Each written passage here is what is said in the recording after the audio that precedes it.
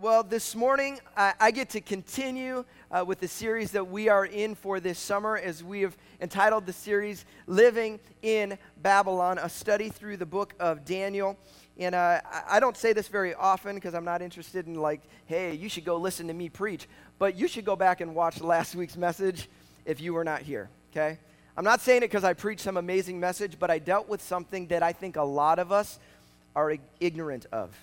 We don't see. We talked about the difference. So often we turn away from sin, and yet there are things in our life that defile us, and we allow those to stay in our life. And we don't realize the compromising effect they are having on us. And so if you missed last week's message, I would encourage you to go back. I had a few people this past week, even after the service, come talk to me about things. They're like, this, I think, is one of those things, Greg. I'm keeping it in my life because it isn't sin, but it is absolutely defiling me, and I've got to get this out of my life. And I think those types of steps are the kind of steps that God loves to see out of us, all right? But what we're doing in this series is we are wrestling with this tension of living in Babylon, right? And it's this question, how do we live for God's kingdom when we reside in this kingdom? How do we pursue Him, follow what He desires for us in a world that so often is fighting against that? This past week, I talked to a student who's in college. How many of you know it's probably difficult to live for Christ in our college these days? And he's going to school, even in a Christian school, and he's struggling. He's coming into areas where he can't even be fully honest about the truth because of some of these issues. And it's this tension he's feeling.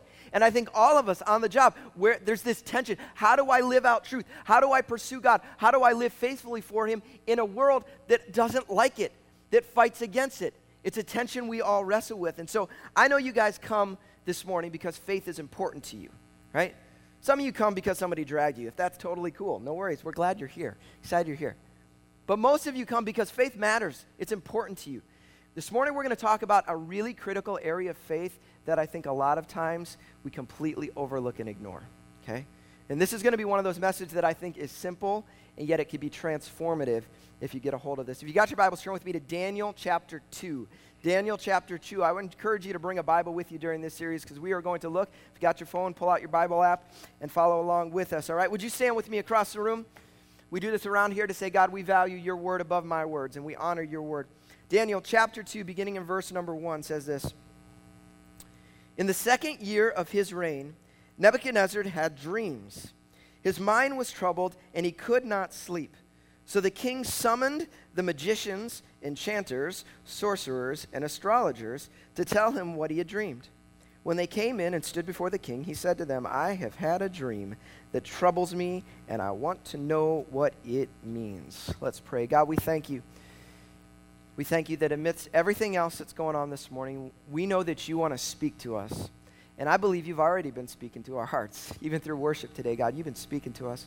Lord, I pray that you continue to do that. Give us ears to hear your voice, Lord. Pray that in Jesus' name. Everybody said, amen. All right, question. How many of you actually remember your dreams? Raise your hand. You actually remember your dreams. Some of you have vivid dreams, right? And you know what they are. Okay, my wife drives me crazy. She'll remember dreams. I don't remember my dreams. Is anybody like that? Like you legit? Thank you, I'm not alone. Okay, I feel crazy sometimes. I never remember my dreams. The only way I remember a dream, if somebody wakes me up in like the middle of an intense dream or something, maybe I'll remember that dream. Like there's a message coming from God here in this thing. Like I've never had that. God's never spoken to me through a dream. It's just not the way I do it.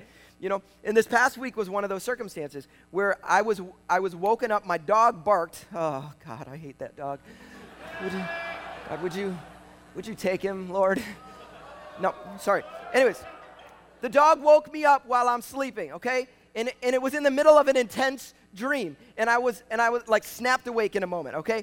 And in that dream, I was having a dream, and Amber was doing something to truly make me mad. She was infuriating me in this dream, right? Okay? And I wake up. You ever woken up and you're mad at the person? Like, I'm feeling the feelings, right? And I walk downstairs, and everything in me wanted to say, how dare you? But I bit it, and I said, Amber, I'm just letting you know I'm a little mad right now. And she's like, what? I'm like, I had a dream. You're like, I didn't do anything. I'm like, I know, I'm getting it over. I'm letting it go. Okay, that's fine. Okay. I feel like this is somewhat is what's going on. This guy's had a dream, and it's intense, but it's more than just intense. It's very clear that King Nebuchadnezzar understands that there is something being spoken to him, that there is a message in this dream, and he doesn't know what it is, all right? And so before we get into this story a little bit more, what I want to do is I want to give you the context. Remember, we always talk in context. What's the context of this thing? We got the book of Daniel. God's people have been unfaithful. They've been taken into exile into the nation of Babylon. Some of those people, they've been brought into the king's courts and been trained. And what does it look like to be a Babylonian to serve in his kingdom? Some of those, the best of the best, are then brought into the king's courts to serve. 4 of those men are who? Daniel, and then Shadrach, Meshach, and Abednego. And they are serving in the king's courts. Okay. And so the king has this dream, as we just read about. And I'm not going to read through the entire chapter here because we don't have enough time to do so. And I'm going to kind of walk you through the story of what takes place. It says that the king summons all of his wise men, his sorcerers, his astrologers, all these people. He's pulling all the people and he's saying, all right, come. I need you to tell me what my dream means, right? I want to know what it means. And the wise men, they say what you would absolutely say. They say, okay, king, tell us the dream, and we will tell you what it means, right? And the king's like, nah, I don't trust you guys. I don't trust you guys. No, you got to tell me what my dream was first, and then interpret it for me. Then I'll know you're not just making stuff up. Like, I'll know you're being honest with me. And they're like, seriously? Like, how? No, nobody would expect somebody to be able to do that. No, tell us the dream. King, just tell us the dream. It's not a big deal. Tell us the dream. We'll tell you what it means. He's like, no. No, you've got to tell me my dream. And if you don't tell me my dream and interpret it, I'm going to have y'all killed. And they're like, whoa, king, okay? You need to calm down. Are you hangry? Did you not sleep well last night? Like, what's going on here? Okay, this is not, he's like, no, do it. You're stalling. You're like, the gods would have to tell us, and we don't know these things. And he's like, fine, I'm having you all killed. That's the story. So he sends his officer out to go tell everybody, y'all getting killed. And the officer comes to a man named Daniel. And Daniel hears what's going on. And he approaches the king. He says, King, I'll interpret the dream, all right? Just got to give me a little bit of time. So he steps away. And I want to pause here in a moment. This isn't the sermon, but I think this is a point that we all need to be aware of in this story, okay? And it's this truth, is that God will place us in unexpected places to meet unexpected needs, okay? He will place you in unexpected places to meet unexpected needs. Think of the story of how Daniel got to where he was. Was this in his plans? No, he was a guy serving his God way over in Judah. Like, that's what he's doing. Exile happens. He is now transplanted to Babylonia, right? Now he's getting raised up in the king's courts, doing all these things. It says at the end of chapter 1 that he's been gifted with the ability to interpret dreams. God gives him this gift, and shocker, suddenly God gives a vision to the king of Babylon, right? And he happens to be there. Like, was this an accident, right? Was this coincidence? No, I believe this is absolutely providence. God was moving the pieces when he didn't even realize it. And I think this is something we all need to understand, is that it's possible that God is doing something in your life that you don't know, that you don't yet see. All along the way, he had no idea what, I'm sure he was ticked off. Why am I getting exiled? Why am I forced in this circumstance? Why, some of you feel that way right now in your life. You're frustrated with the circumstances of your life. Could it be that God is moving you somewhere to meet a need that you currently are unaware of?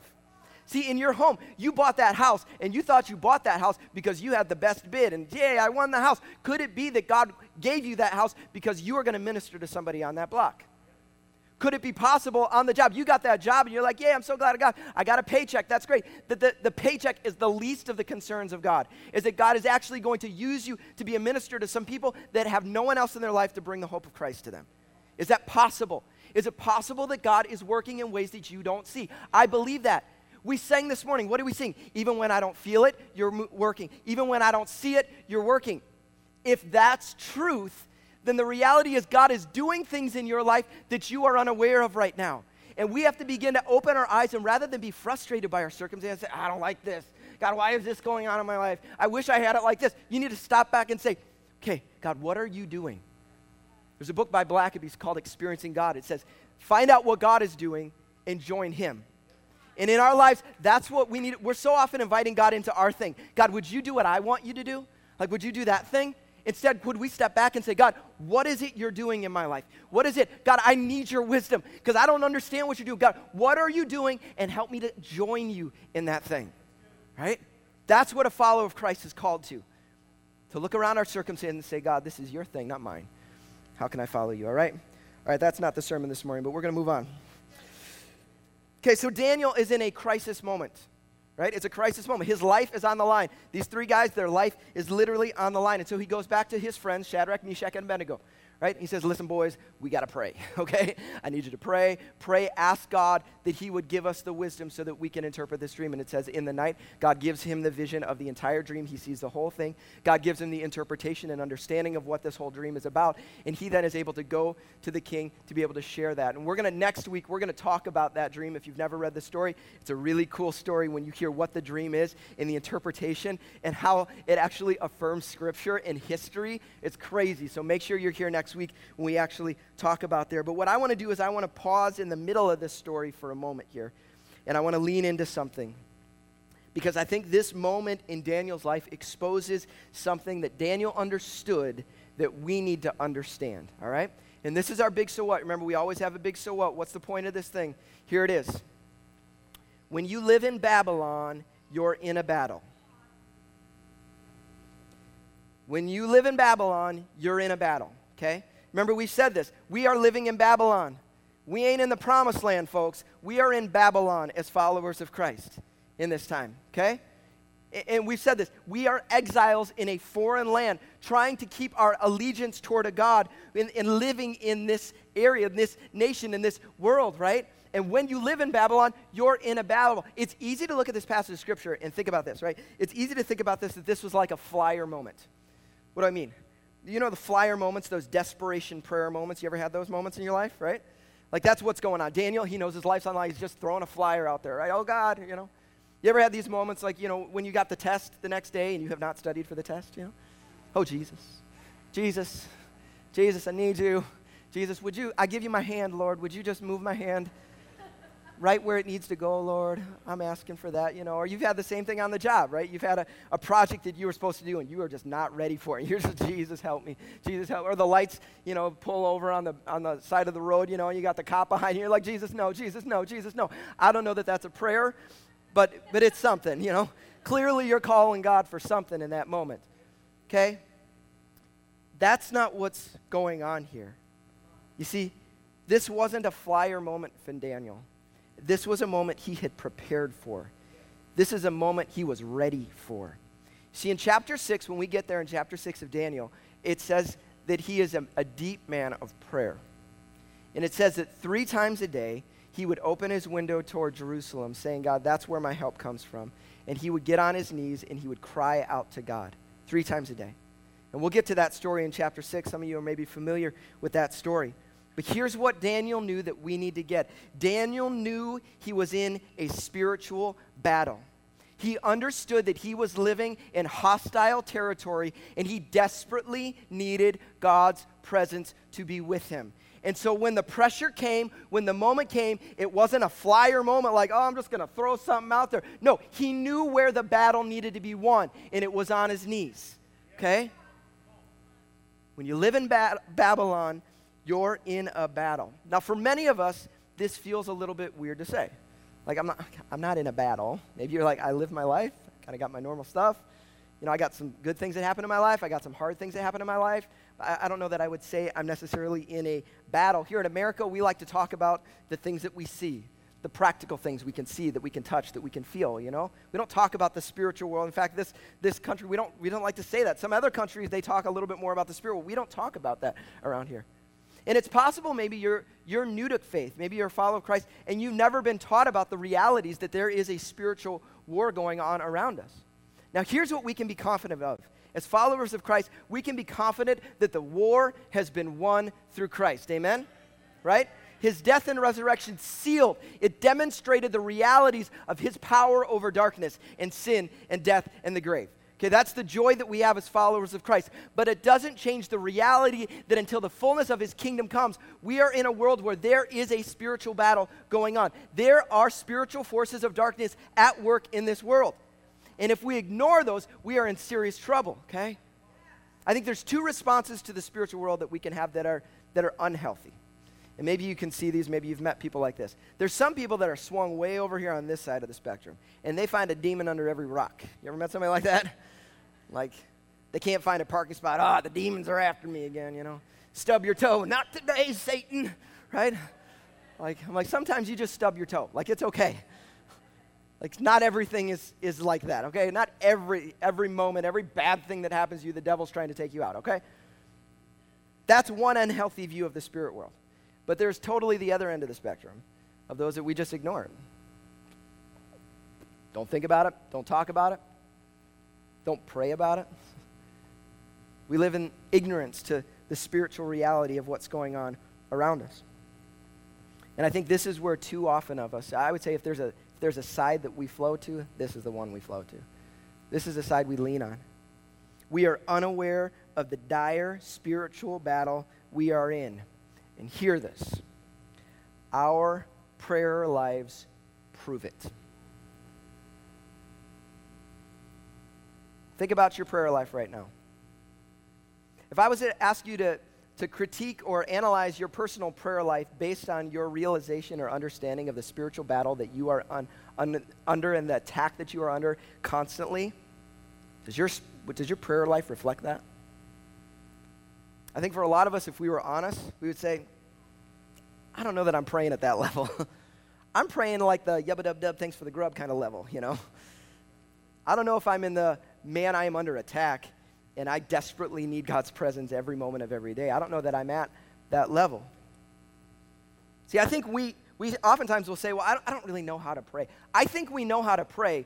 We just don't know how much we need it. Why do I say that? Because every one of us has been in a circumstance like I just shared, where the pressure comes on and suddenly we find ourselves praying, right? Some of you have had the physical need in your body, in your family.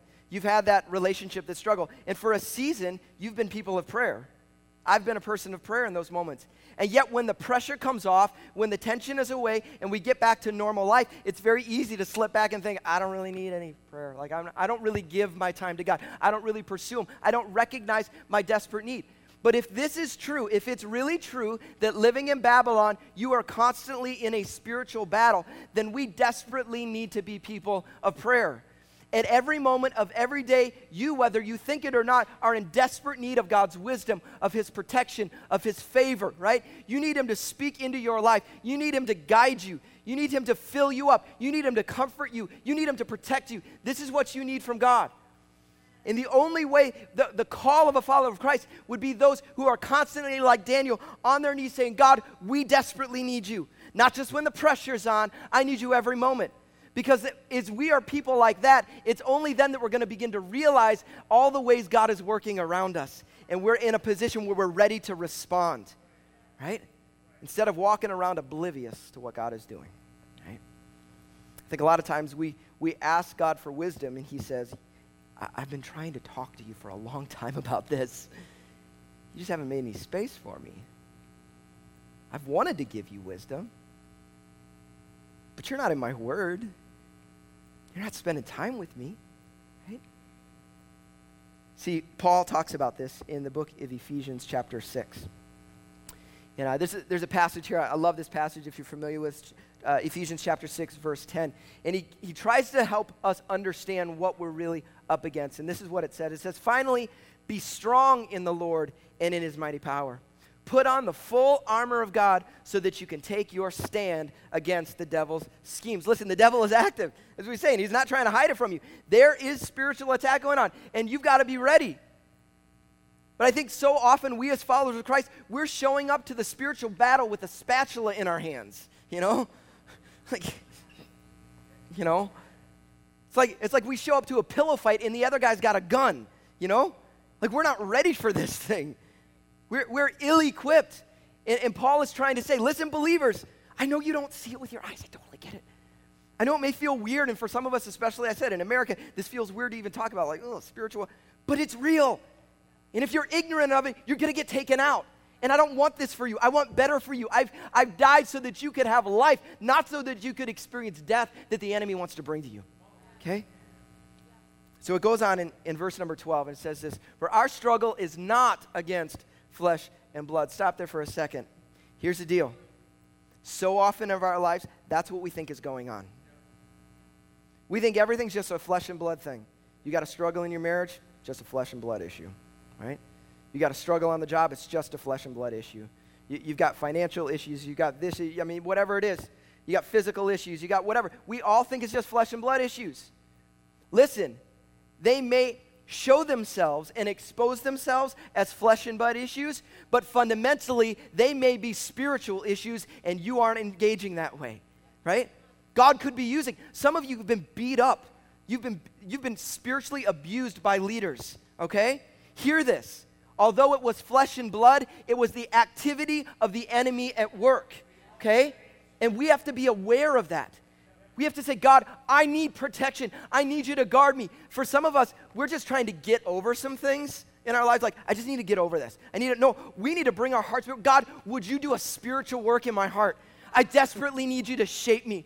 Like, I can't figure this one on my own, Lord. We need that. There is a spiritual life going on. And hear this, for our struggle is not against flesh and blood, but against the rulers, against the authorities, against the powers of this dark world, and against the spiritual forces of evil in the heavenly realms. Hold on to that one, because we're going to come back to that one later, all right? There is all this going on. We have to be aware of what's happening. Listen, when you live in Babylon, you're in a battle. You don't get to tap yourself out and say, well, I'm not in a battle. I'm not that guy. No, you all are. So are you going to be aware of it or not? Are you going to respond that way or not? Okay? So this passage, if you turn to Ephesians, there's kind of the rest of the section. It starts naming different parts of, the armor that you're going to put on, and it talks about things like faith and hope, and it talks about peace, and it talks about the Word of God and all these things. And you could honestly, I'll preach a whole series on that at some point in time. It's just so good. But I want to focus on the last verse that we get to in this little section. We get to verse number 18, and here's what he says. He says, and pray in the Spirit on all occasions with all kinds of prayers and requests. And here's what I think he's trying to point to, and this is what I believe Daniel is showing to us. You desperately need to be connected to your God through prayer. Because if you aren't, you are putting yourself in an extremely vulnerable position. You're putting yourself in a position where the enemy can be at work and you are not doing anything about it. Right? And so here's what I'm challenging all of us here with this morning, is just this understanding. And I want to ask the question, as I said a little bit earlier, does your prayer life prove that you believe this big so what? Does your prayer life prove that you believe you're in a battle? I don't say this for condemnation. There's no condemnation here. This is just a gut check a little bit. All of us. I've had to ask myself this question. Is that what my prayer life looks like? Do I really look like I believe I'm in a battle? I don't think I always do. I think there's plenty of times where I operate at a nice level of prayer, not a recognition of what's going on. And I guarantee you there's been moments in my life when I have been trying to respond to spiritual issues in a flesh and blood way. I guarantee it. And I would bet that there's many of us here that are doing the same thing. So what I want to do here is I want to close with some very practical stuff for us. Okay, because it's very easy. Okay, Greg, I should pray more. Okay. I don't even know what that looks like. I don't know how to do that. Some of you are newer to faith. And prayer life is truly been the yub, thanks for the grub. Like, you don't know where else to go from there. Like, I don't know how to pray. And so I want to give you just a few thoughts on this. And my challenge for us this week is that we would all take a step together, and it's this, is that you would take another step into the waters of prayer. That's my prayer for every person. You know, when you're at the ocean, or you're at a lake or something like that, and there's just this entrance, and you take a step in, take another step, you get a little deeper, a little deeper, a little deeper, a little deeper. I don't know where you're at. Some of you have never even stuck a toe in the water.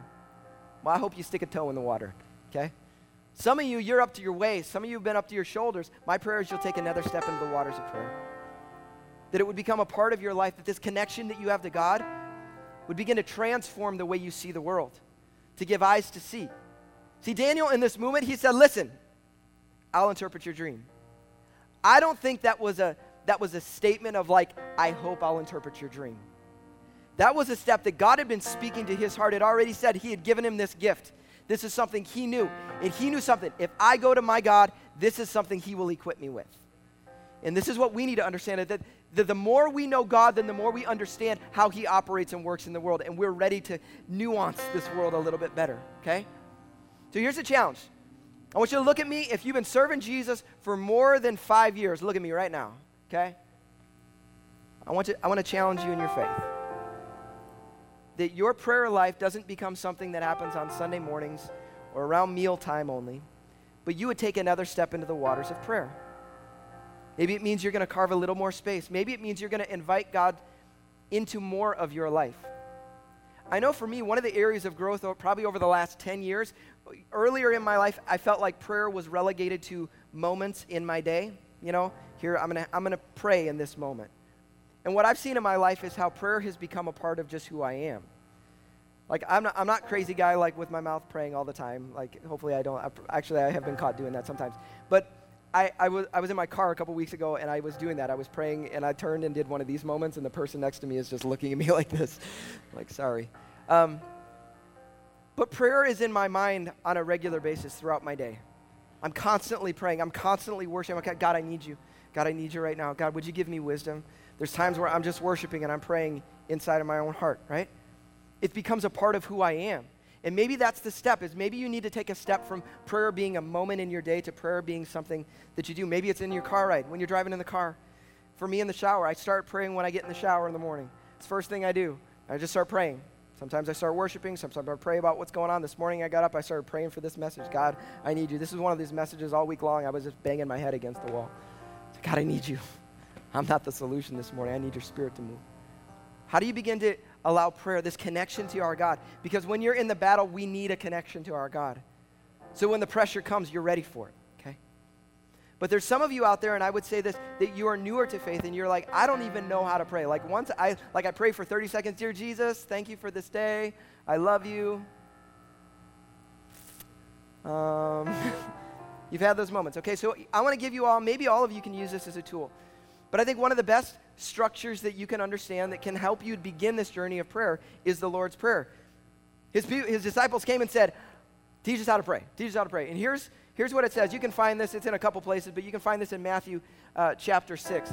It begins this way. Our Father in heaven, hallowed be your name. What is that? It's worship, praise.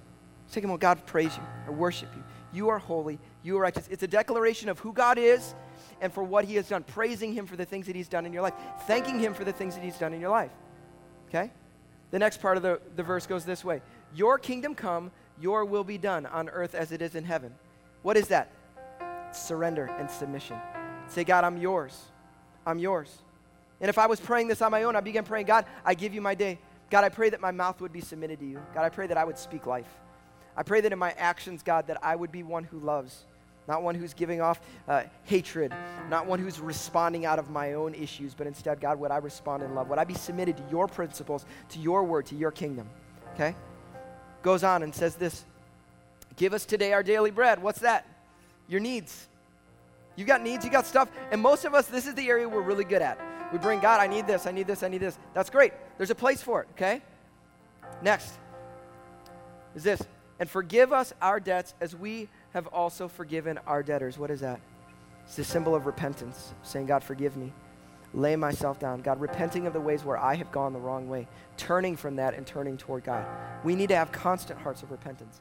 But I love the end of this thing because it alludes to what we're talking about today, and this is the last section. And lead us not into temptation, but deliver us from the evil one. There is a prayer and an understanding that there is a battle going on.